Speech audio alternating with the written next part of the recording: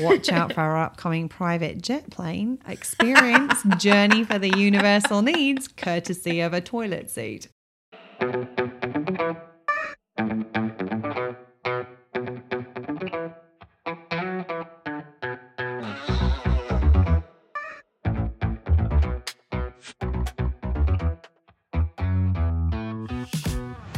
Hello, hello, hello, and welcome to Well Shit. It really is that simple. I'm Claire. And I'm Serena. On this podcast, we help you to understand about your 12 universal needs, why they are currently not being well met, how to meet them in ways that work for you, and how to consistently do so in quick, easy, and simple ways that fit seamlessly into your life. We'll also help you to understand how doing so will have a positive ripple effect in literally every area of your life. If you like what you hear, come and join the conversation in our Facebook group. And enjoy the show. Hello, hello, hello. Hey, everyone.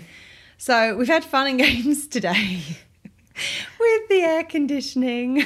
We have fun and games every day. I mean, we do have fun and games every day. I mean, it's been an interesting morning because I've been having problems with my AC for, oh my goodness, weeks and weeks. In fact, I actually had problems last time I was staying here, and we thought it'd been fixed, and then we did it and we did a fix and that didn't work, and then we had guy came out last week and that didn't work, so we finally had someone come out this morning. But the funny thing is that when I called them this morning, I was like, please tell the guy it seems like it's working, because whenever we do podcasting, I always chill the place ahead of time, because often normally we turn off the AC and the fans when we're recording, just so there's no background noise. And obviously with having lights on and being in the tropics, it can get a little warm. So we kind of chill it first, so that we can do that. So we got it all working and it was fine. And I'm like, okay, so it's cool enough. That's great. And we did a couple of episodes today. And then we just got off recording another episode. And I looked up and I'm like, oh, the AC unit's still on. Obviously, it's not causing a problem with the sound because neither of us noticed it. So the good news is we won't have to freeze our butts off next time. We can just leave the AC on. You won't get to see my bright red face if you're on video. Novel approach. And today we are sharing the third and final episode in our self-worth series. This has been a great series so far. And today we're looking at why it is so hard to feel, quote unquote, enough. And we've touched on this in previous episodes, but the reality is that most people do not feel enough in life. They don't feel thin enough, they don't feel sexy enough, they don't feel attractive enough, they don't feel young enough, they don't feel successful enough, they don't feel a good enough parent, partner, friend, colleague, relation, whatever it is. We live in a society that continually enforces the belief that we are not enough, i.e. it teaches us or implies that we're not enough, or that we should be, do, or have more. So for example, let's look at some of the examples. So we've got school. We constantly need to improve our grades. Unless we're getting 100%. I remember there was this girl that I went to high school with, and it used to break my heart. She was one of the most highest performing people in our year. Regularly would be getting 97% on stuff. And I'm like, I wish I was getting 97% on stuff. I was not. And I remember she would come home, and whenever she shared with her parents, I think it was particularly her dad, that she got 97%, his first question would always be, what was the 3% you got wrong? I'm like, I would be dancing on rainbows if I was getting 97%. I'm like, you asked me which 3%, I don't give a shit. I'm caring about the 97 I did.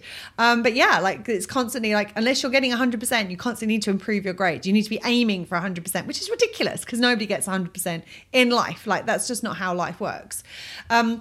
Same thing with work. We need to do more, do better, always be improving. With the media, the perceptions of people, and especially these kind of perceptions of quote unquote successful people. Yeah, I'm going to do lots of air quotes. Big air quotes. And part of the reason we're doing big air quotes is because we have worked with people who have quote unquote got it all, hit success, and they get to that point and they're like, well, this doesn't feel like I thought it would. Right? I'm like, oh, what happened? I was supposed to feel amazing at this point, wasn't I? No, because that's not actually what you're aiming for. You're aiming to get all your needs met, but you haven't been doing the things that's going to meet your needs. You've been doing the things that's costing your needs to give you the things that you think is going to make you happy.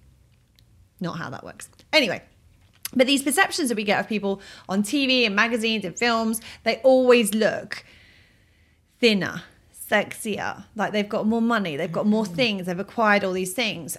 Social media, like the influencers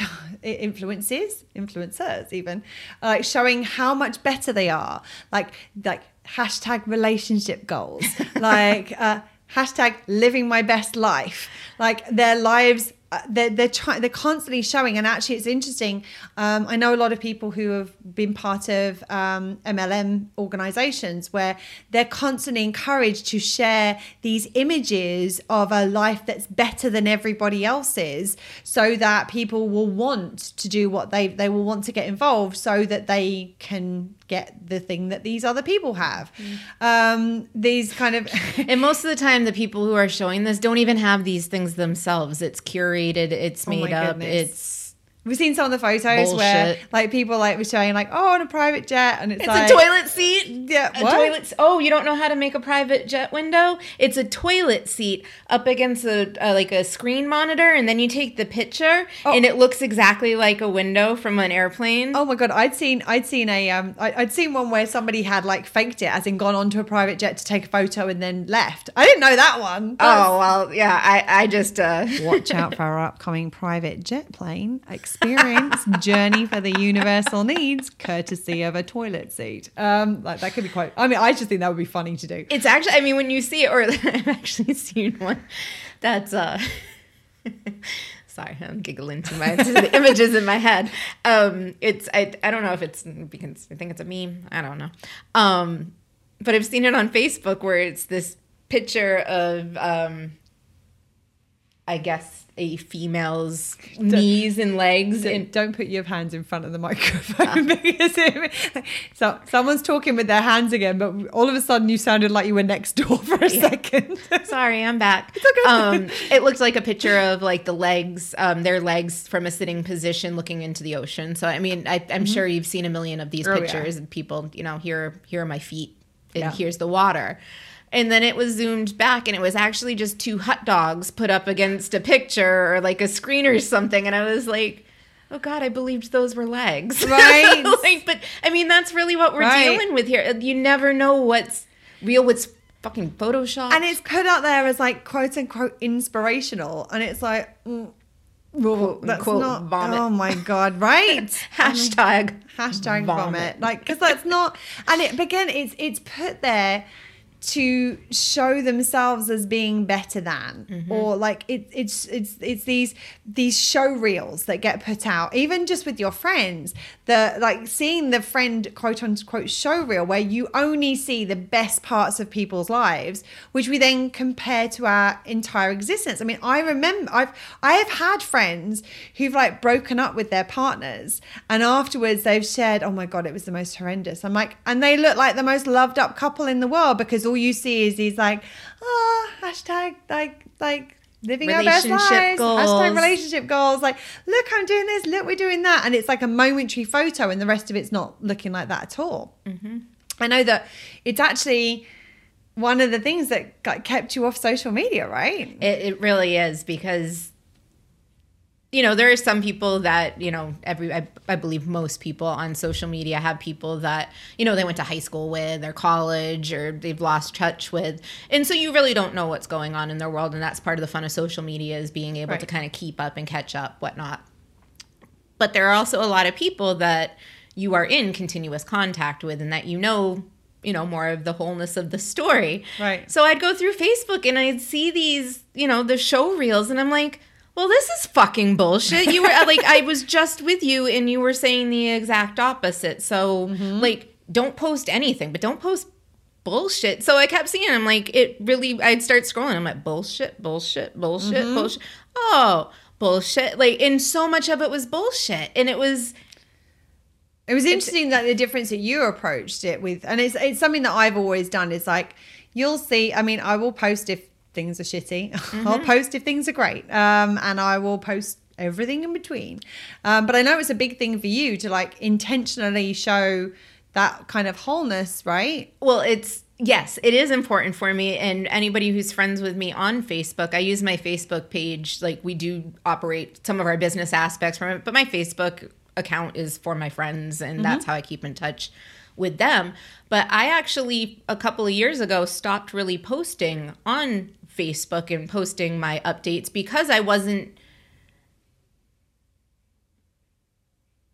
didn't want to show necessarily the bad. I didn't want to put out there, what was going on wrong. And I was like, so I'm not going to put out anything, because me showing the adventures I'm having or the trips I'm taking or like the awesome sandbar days, like I'll occasionally throw something up there, but I don't want people to think that I'm curating and I'm doing a show reel. So I've chosen to just, pick and choose what goes up there occasionally, but I'm not going to put up only the good things. And I don't want to put up all of it. So it's also the reason that I don't use apps like Facetune. If you don't know, like Facetune is one of the apps where it's basically like Photoshop for your phone. And I've seen people where I've seen the before and after. I'm like, that's not the same person. That's that's not how you look. Well, and for people, all I can think of is like dating sites and that kind of thing, like using a filtered and even a well done filter, but then having somebody show up and is like, oh, that's not who. But also it's like different. But also it's an element of, I think the thing for me is like, I'm really mindful of the fact that if I do that, I'm perpetuating this belief that we have to look a certain way. And I'm like, I do not want to be a part of that. I want to show me. And a lot of the times, Serena knows, like, and anyone who knows me well knows, a lot of the time I don't wear makeup. Any makeup of any description. I know, like for example, you like wearing mascara almost every day. Yep. I don't. And I will share photos where I'm wearing no makeup. And most people, and I know people would be horrified at the thought of doing that, but no, we need to start normalizing normal body. But the reason that we're kind of feeling this way is because we're constantly bombarded with these images that don't look like real people, because they're not real people, because they've been, even like how we feel about our body image, because of the photoshopping, because of the Snapchat filters, because of Facetune and all those things. You've seen some of the things online, that the before and after, like the image that's posted on their Instagram versus the live video they've done on Instagram, and they look like two completely different people because they've been like photoshopped or Facetuned to within an inch of their lives, kind of thing. Well, and it's kind of interesting too. If I'm noticing a trend right now, I'm not going to call out specific people on this, but there is a sameness to the look of certain celebrities, and it's like, oh well, y'all kind of look like them. Yeah.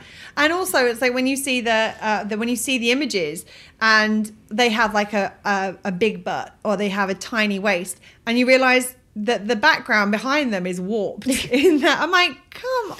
And most of these people, they're all beautiful in their own ways, but like a lot of these people are conventionally beautiful to begin with. Like, and even if they're not, they are beautiful. And I think that's the thing, is that we need to normalize the beauty in everybody. There is such a European centric version of beauty where you have to be thin and white and pale skinned and blue eyes and all that sort of stuff. And actually I'll never forget, I was listening to a podcast years ago where this black woman who's very curvy. She said that she realized that she'd lived her entire life trying to be a thin white woman. Like something that was physically impossible for her to be. She's gorgeous, absolutely gorgeous. And we need to start recognizing the beauty in all of these things.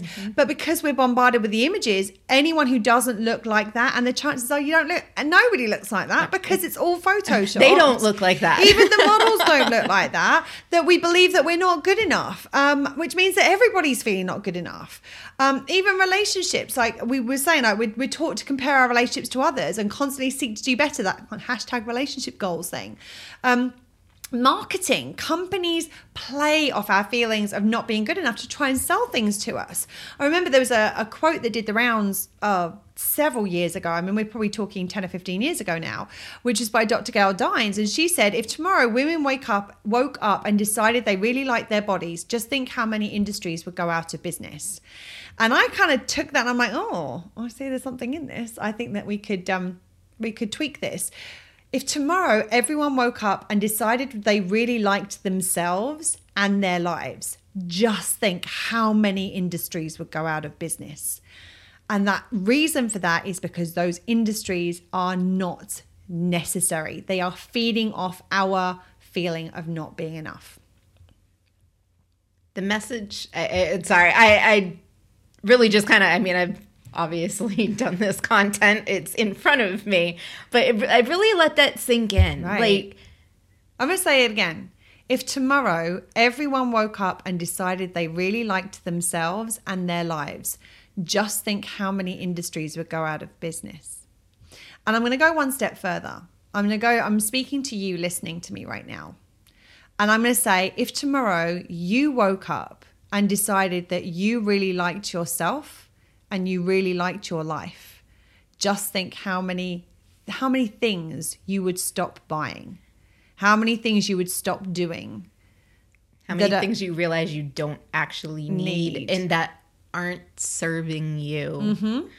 And the reality is that how you get to the point where you like yourself and your life is by learning how to better meet your needs. But unfortunately, the message that we're getting right now is do more, have more, be more. Mm-hmm. And this feeling of not enoughness manifests in two ways. First is a lack of self-esteem and not feeling deserving or worthy. And the other is an overcompensation, a performance of arrogance or overconfidence to try and make up for the deep-seated feeling of not being enough. So you're trying to prove you are enough to others, even if you don't believe it yourself. So You're in this weird kind of fucked up circle of all the things. All the things. So self-worth is simply feeling enough.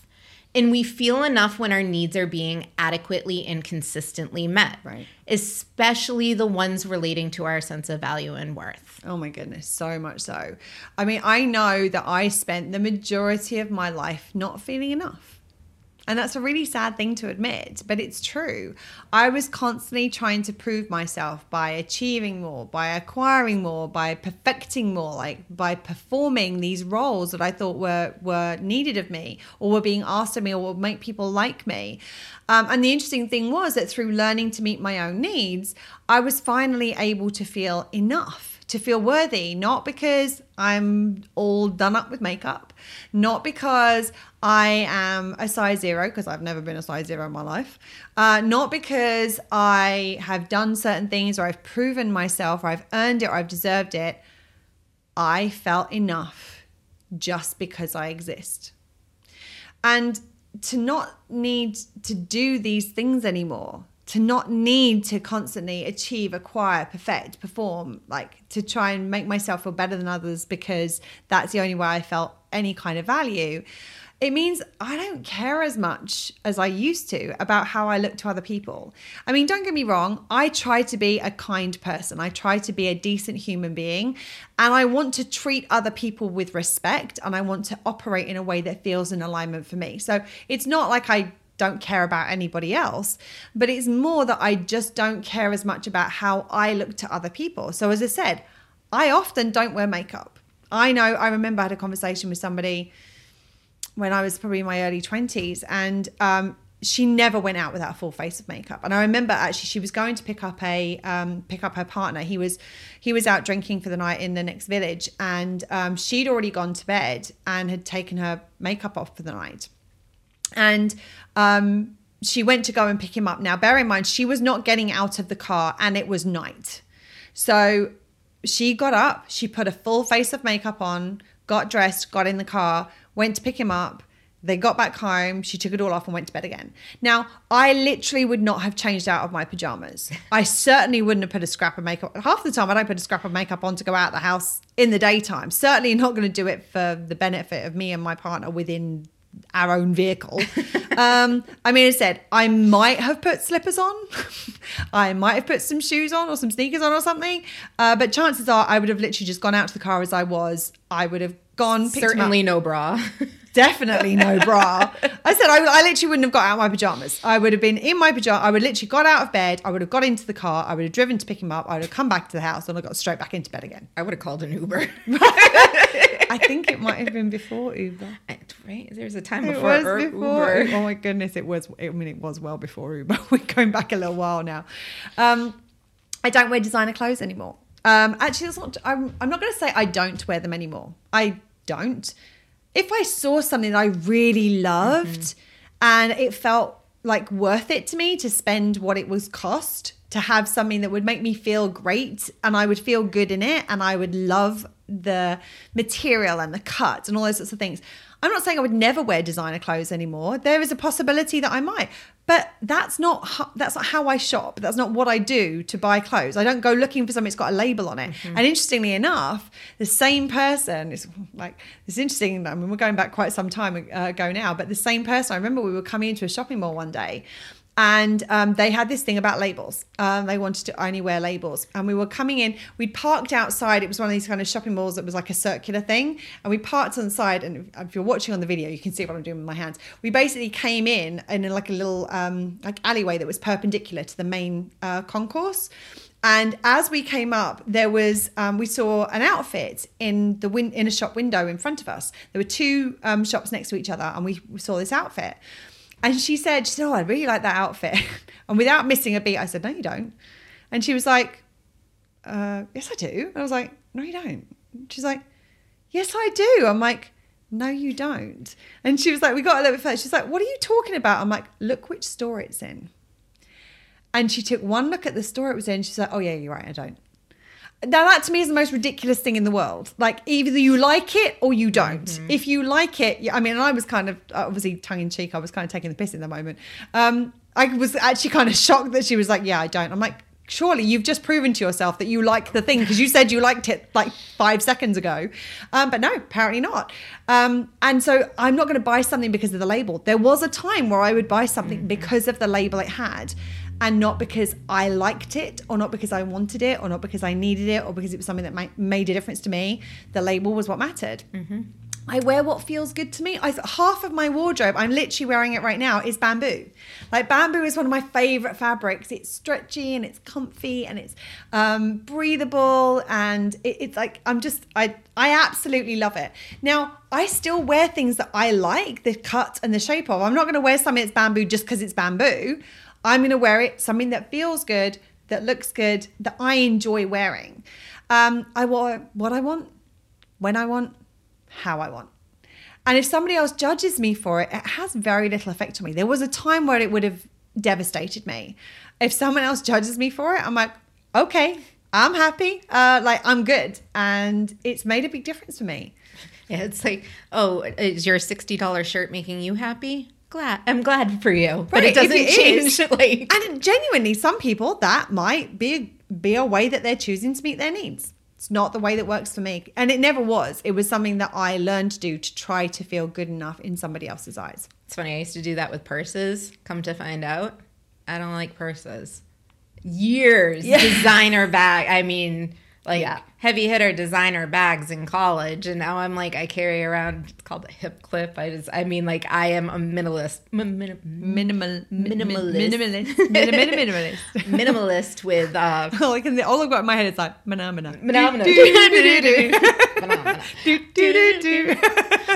Anyway, but it's kind of funny because now I'm at a point where I never had a purse, and then when it was popular and everybody had bags, and in college that was what you did, you had a designer bag, and I was privileged enough to be able to afford either the knockoff or whatever it was. But now, as coming into my own, I'm like, I've never liked carrying around purses. Right. Like, I had actually kid myself into liking something that I didn't even like. Yeah, I don't even like them. But I at the time I loved them, but it wasn't. Did you love them, or had you been conditioned into quote unquote loving them because that was the thing that You know, I can't even tell you like either way, which is, I mean, and that says a lot. That says a lot in itself. Yeah. One of the places that I really found that resonated with me when we were talking about this episode and why it's so hard to feel enough in a lot of situations.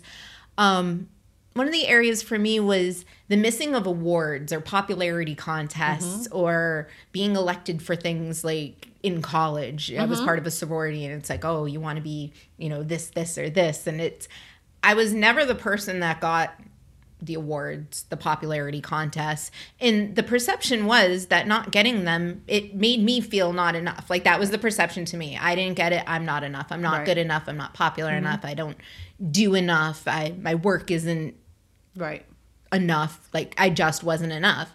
And the belief was that if I had gotten these things, if I had won the contest, if I had gotten the award, if I did get the position, I would have felt enough. Right. But having cultivated my self-worth for myself, I can actually now look back and know that they would have made no difference to my feelings of enoughness.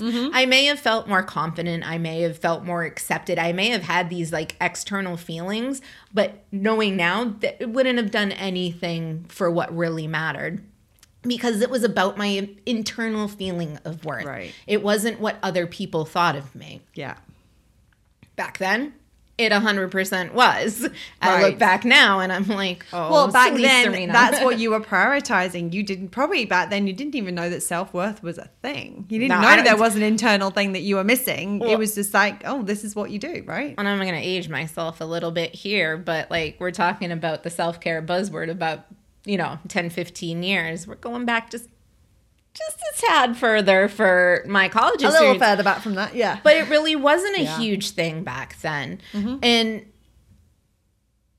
getting those types of accolades and that acknowledgement from others, it wouldn't have changed anything in a significant, sustained, or meaningful way. It would have been a nice little hit like at the regarding time. Your internal self. Regarding my internal self. It would have been like the temporary hit of like, ooh, that feels nice. But because it wasn't something I was creating, because it wasn't coming from within, it wouldn't have stuck. And even if it was a consistent thing I was getting from somebody else, the second that was taken away. Well, that's the thing is so often that's what ends up happening is that people, one of the things that irritates and frustrates me no end is where people are like, oh, I empower others. No, that's not possible because you're not empowering them. If it's coming from you, you're creating a dependency on you. Same thing with worth. It's like, oh, like I help other people to feel worthy. I give people a sense of worthiness. Like, no. That's not self-worth. Self-worth comes from the self. Now, you could help to remind them of that. You could help them to find ways to connect to that. But that's not you doing it. If it's coming from you, from those outside sources, then it's creating dependency. It's not actually that self. And as Serena says, like if that then disappears, oh, whoops, the thing goes with it. Part of the difficulty with all of this is that we are trying to be a healthy tree in the middle of a very unhealthy forest. So for those of you who don't know, we teach that there are 12 universal needs, and the 12 universal needs fall into 4 groups, and the 4 groups correspond to the different sections of a tree. So you have your root needs, which are survival needs, your intrinsic needs, which are the trunk of the tree, you've got the branches, which are expansive needs, and you've got the leaves and the fruit, which are your enriching needs. Now, the thing about it is us as individuals, we're all our own tree. We've each got our own tree with our own 12 universal needs, and we can meet them or not meet them, and they might be more met on the red spectrum or more on the green spectrum, but we're trying to be a healthy tree. We're trying to be a green spectrum, well-nourished, supported resource tree. The individual is the tree itself. Our social, societal, and environmental systems are the forest. So our social systems, the people that we're around, our societal systems, the systems that we live in, and the environment that we live in as well. Now, the thing about it is we can learn to meet our own needs, even if we're not in an environment that is supportive. So we can be a relatively well-nourished tree, even if the forest around us is quite toxic. And that's one of the things that we've learned to do, is that we've learned to become a greener tree we still live in the social system we live in. We still live in the environmental system. We still live in the societal system. That system hasn't changed yet. Hopefully it will do. And this is one of the ways that hopefully we're going to get that to happen. But at the moment, if you work to meet your own needs, you are still a green tree in a very unhealthy forest. But the thing is that because we're in that unhealthy, toxic, in that more toxic forest, just realize I need to stop using the word unhealthy. It's ableist, and I don't want to be using that. So apologies for using that. So far, we're going to be using kind of supported and nourishing going forward.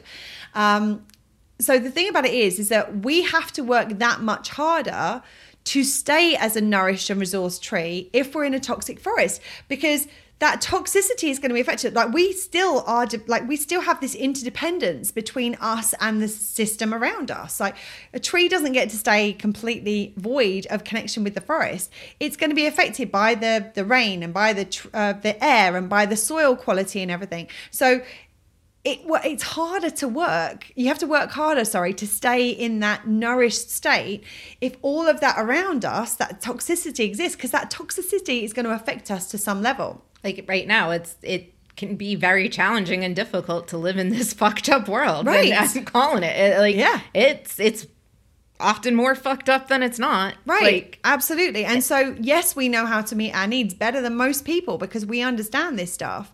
But the reality is that we're still swimming upstream. We're still working against the system that we are surrounded by, the air that we're breathing, the water we're swimming in, all of those things. That is affecting us. And it means that we have to work harder to be able to maintain that level of nourishment and resourcefulness. What this means is that when we have got ourselves to a relatively healthy condition or a relatively nourished condition, I will be shifting that language, I promise. It's a learning process for me, but I am shifting it. I apologize. What we want to do is we then want to start working at shifting the forest. We want to make that environment more nourishing, less toxic for ourselves and for everybody around us. This has a number of different effects because one, it means that we don't have to work that hard to stay nourished and to stay supported and resourced because we're not working against the environment. But also other trees around us who might be struggling to get the nourishment that they require can be better supported by the environment in doing so. And remember, because of our interconnectedness, our needs will be better met when we are surrounded by people whose needs are also being met in supportive and mutually supportive ways. So the first step in this process is always taking care of our own tree. We cannot make a difference to the forest if we don't have the resources to do so. We're running on empty. We're not going to make any significant change that's going to really be significant or sustainable. Once we have that internal nourishment, once we've got to that point where we have the internal resources, we want to start to tend, the second step is to start to tend to our immediate environment. So what are the trees immediately surrounding us? What is the environment that we're in that we have some kind of effect over? So we want to be mindful of our orbits, which is, we talk about our relationship orbits in episode 17, what to do when you're waiting for an apology that will never come. So we want to be choosing to the places and people that nourish and support us, the people that are closest to us. We want to be putting time and energy into those first and foremost. This doesn't mean disconnecting from everybody else, the people who aren't these people. It means cultivating these supportive spaces and choosing what time and energy you invest and where, so that what we do is we create a little bubble. So even if the wider forest is still red and the wider forest is still toxic, we can create this little bubble of trees. We have this little glen of trees that are all a little bit more green and they're a little bit more nourished and they're a little bit more resourced and they're supporting each other. That's what community is about. This is about creating communities and communities that are supporting each other. I think I tried to say that backwards then. That was supportives that were communitying each other. No, communities that are supporting each other. And so we will have this little bubble and this little glen of green supportive community around us. And then as we start to cultivate more of that, the final step is to focus on changing the wider forest environment at a systemic level. So once we have the capacity, we want to start to change this environment. We're looking at our social environment, looking at our physical environment, looking about our societal systems, etc., in order that we and others don't have to work so hard to get and keep our needs met, to get ourselves to the point where we feel nourished and we feel supported. this is where the forest supports the trees and the trees support the forest. This is actually how a real forest works, where actually the forest is providing a lot of the nourishment to the trees. And the trees then, the leaves come down, they break down, they provide more nourishment to the forest. Like there's this symbiotic relationship. And this is where we have to be mindful of the fact that we are not a tree standing alone in a vacuum. We're not just sitting here waiting, taking care of ourselves and having no effect on those around us, and having those around us have no effect on us. So the first thing we have to do is start with ourselves. The second step is to focus on the things that are immediately around us. So for example, let's look at one of the examples where we talk about one of the systemic issues that's a big issue for us is systemic racism. Or any systemic marginalization. So the first thing for me to do when I went through that process was, first I have to do the work on myself. I have to dismantle that inside myself and provide more nourishment and resource as far as that aspect is concerned. The next thing I do is I look at the people around me and I start having conversations with the people who are closest to me and start to create shifts, because there's a ripple effect from that. Because if I have that conversation with Serena and I have this conversation with somebody else and they have that conversation with somebody else, there starts to be this ripple effect.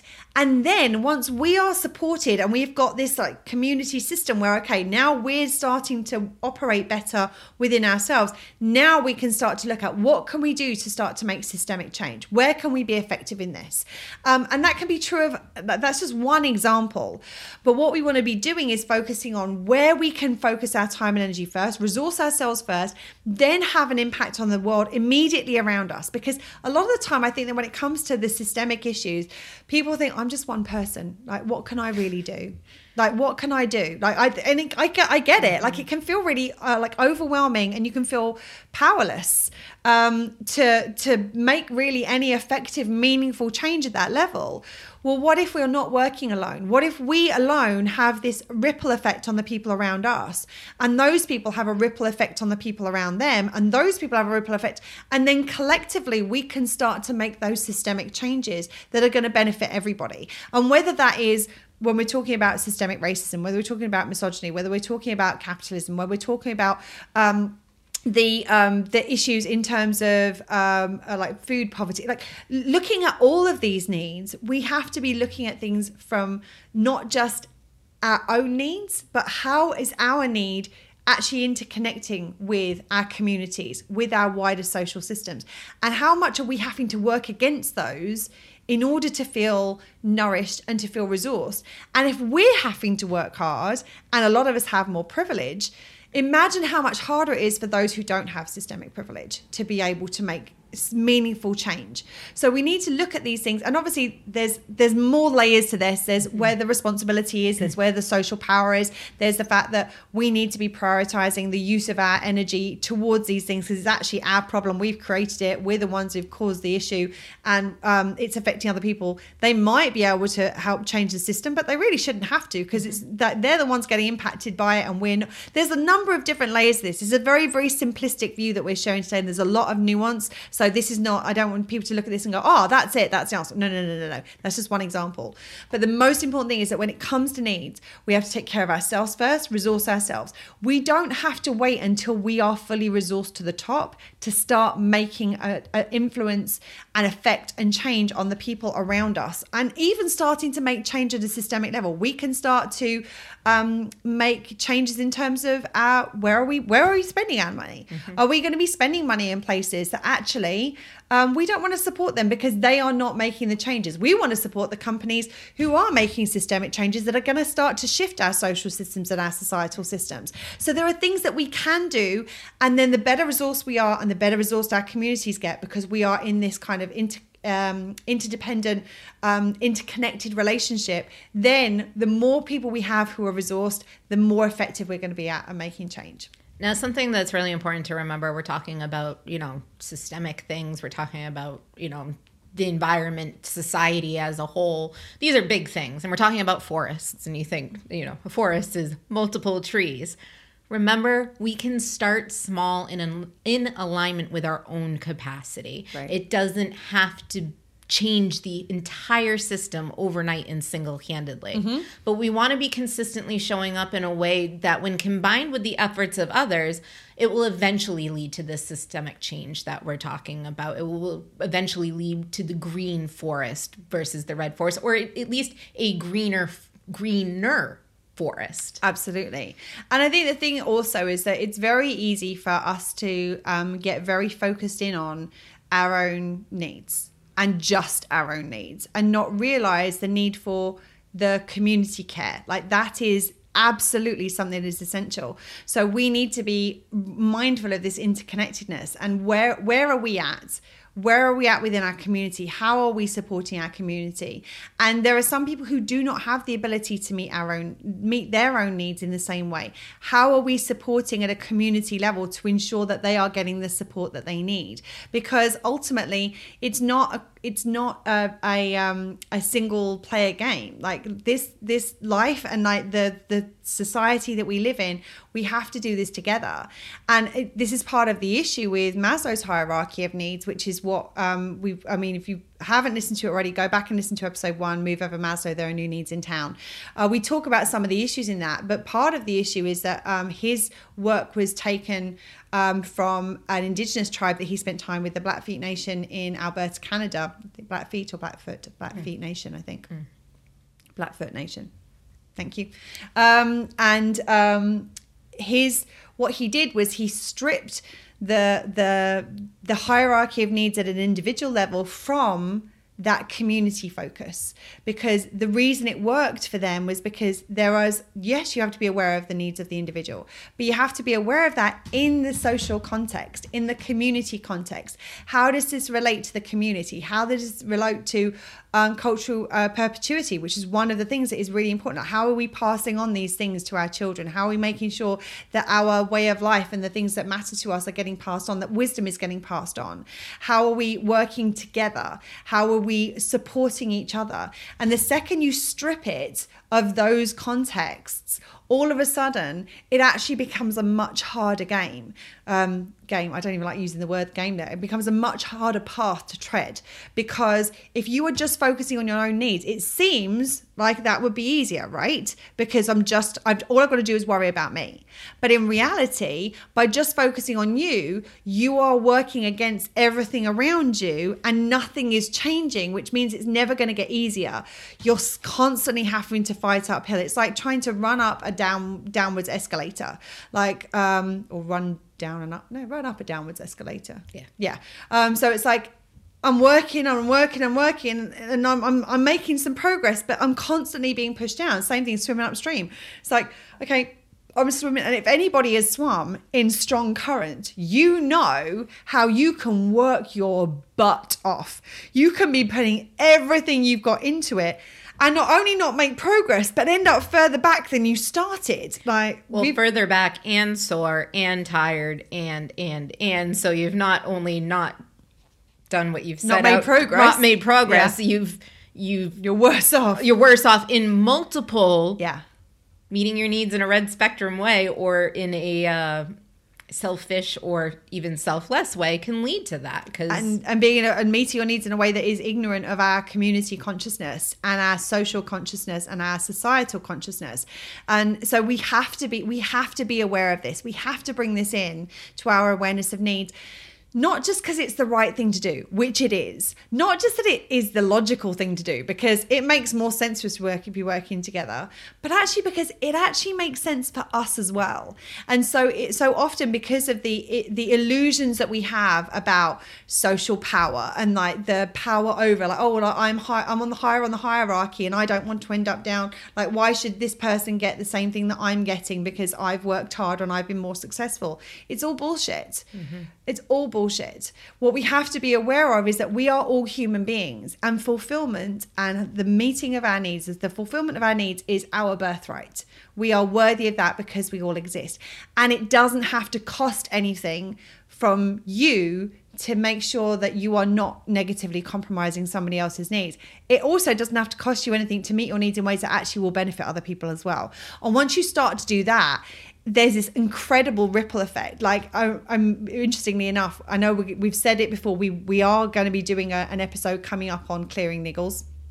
We are going to get to that. But I mean, we've had a couple of conversations today where literally I've had something that's been niggling me, that's been a situation between us. Serena's had something that's been niggling her. We've cleared those, like we've had the conversation, and not only has it not negatively affected me, it's actually supportive. Like I feel better for having addressed the thing that was bothering Serena. I would guess probably the same thing the other way around. Oh yeah. And it's interesting because what had niggled me was a niggle in the moment, and then it was kind of forgotten, and then my Claire's niggle like triggered my niggle that I didn't even wriggle, didn't even realize was still niggling me, but it was because it was like, came back. Oh wait, it came back. And then I'm like, obviously it didn't clear on its own. I'm going to clear this right now because I don't want this to ever come back. And now it's gone, and it's like, we've dealt with it. We continued our day, and I've done something in that has supported Serena's needs. And by doing that, that's actually met my needs. Like I feel better for how I don't feel like, oh God, I've given Serena what she needs and it's cost me anything. Like when we are like, we work in a collaborative space. We're on the same team. So I'm never looking for, oh my God, this has cost me and it's benefited her, or vice versa. Oh, I need this. Look, this is, I'm on top. Like, because it's going to meet my needs. It's going to cost hers.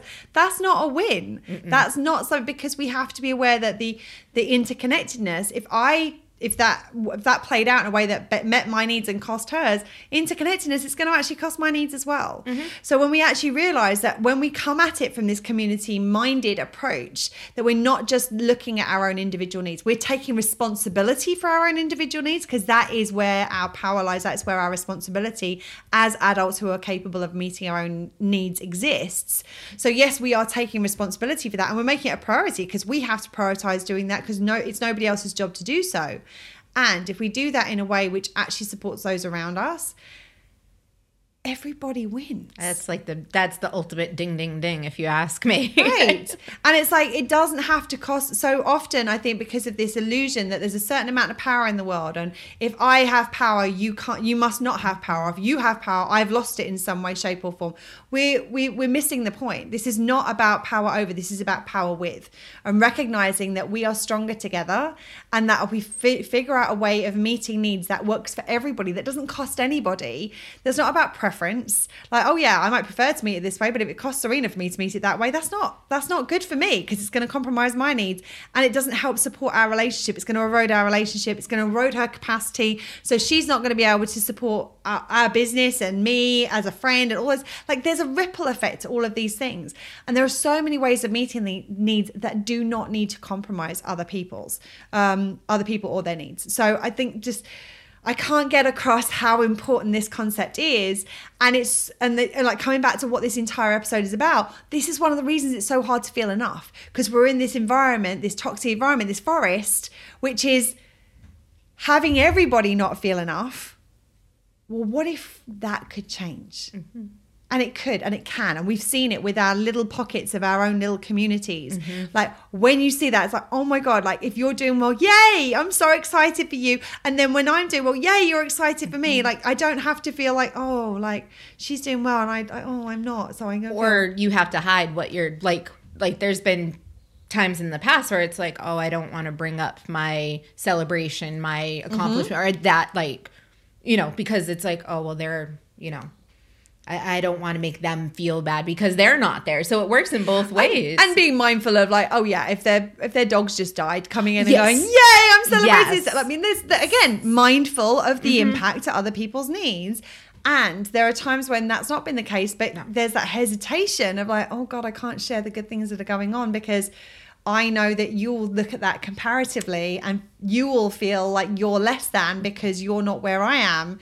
Like, it's like there's ways of doing this where we can all be supported and nourished in getting our needs met. And the thing is that we all benefit from that. Even the people who think that they're winning right now, even the people who think they're ahead, they have no idea the cost that it is coming, that is making to their needs approaching things the way that they are. So this is why we want to start this ripple effect of taking care of your needs, taking care of your community, taking care of the wider environment, and looking for how do we start to shift this in a way that supports everyone. So I think that's it on this today. Anything you want to share before we finish up? I'm good. It's been a lot today, but this is a very important thing for us to remember. So I'm just going to leave you with this remembering of, first, your own tree. Second, your little glen, your little community in the forest. Third, look at the forest and what you can do to be a part of shifting that. Because once we start working together, it's incredible the power of that and what difference and change it can make. You look at the things that have really changed in history, and it's all been a collection of people who are supporting each other to make a change on a bigger level. And we can still do that going forward. And we can do it in ways that are in alignment with ourselves and where we're at. It doesn't have to be huge. Yes. Little ripples create big waves. Yeah, I like that. Yeah. I have nothing more to add. Thank you for watching. Thank you for being here. We're sending you lots of love. Remember, between now and next time, to remember to keep taking care of your needs. Lots of love. Bye, friends. That's it for today. If you like what you heard, please subscribe, rate, and give us a written review, as it will help more people find us. And remember, if you want to help change the forest, you first have to nourish your own tree. Well, shit. It really is that simple.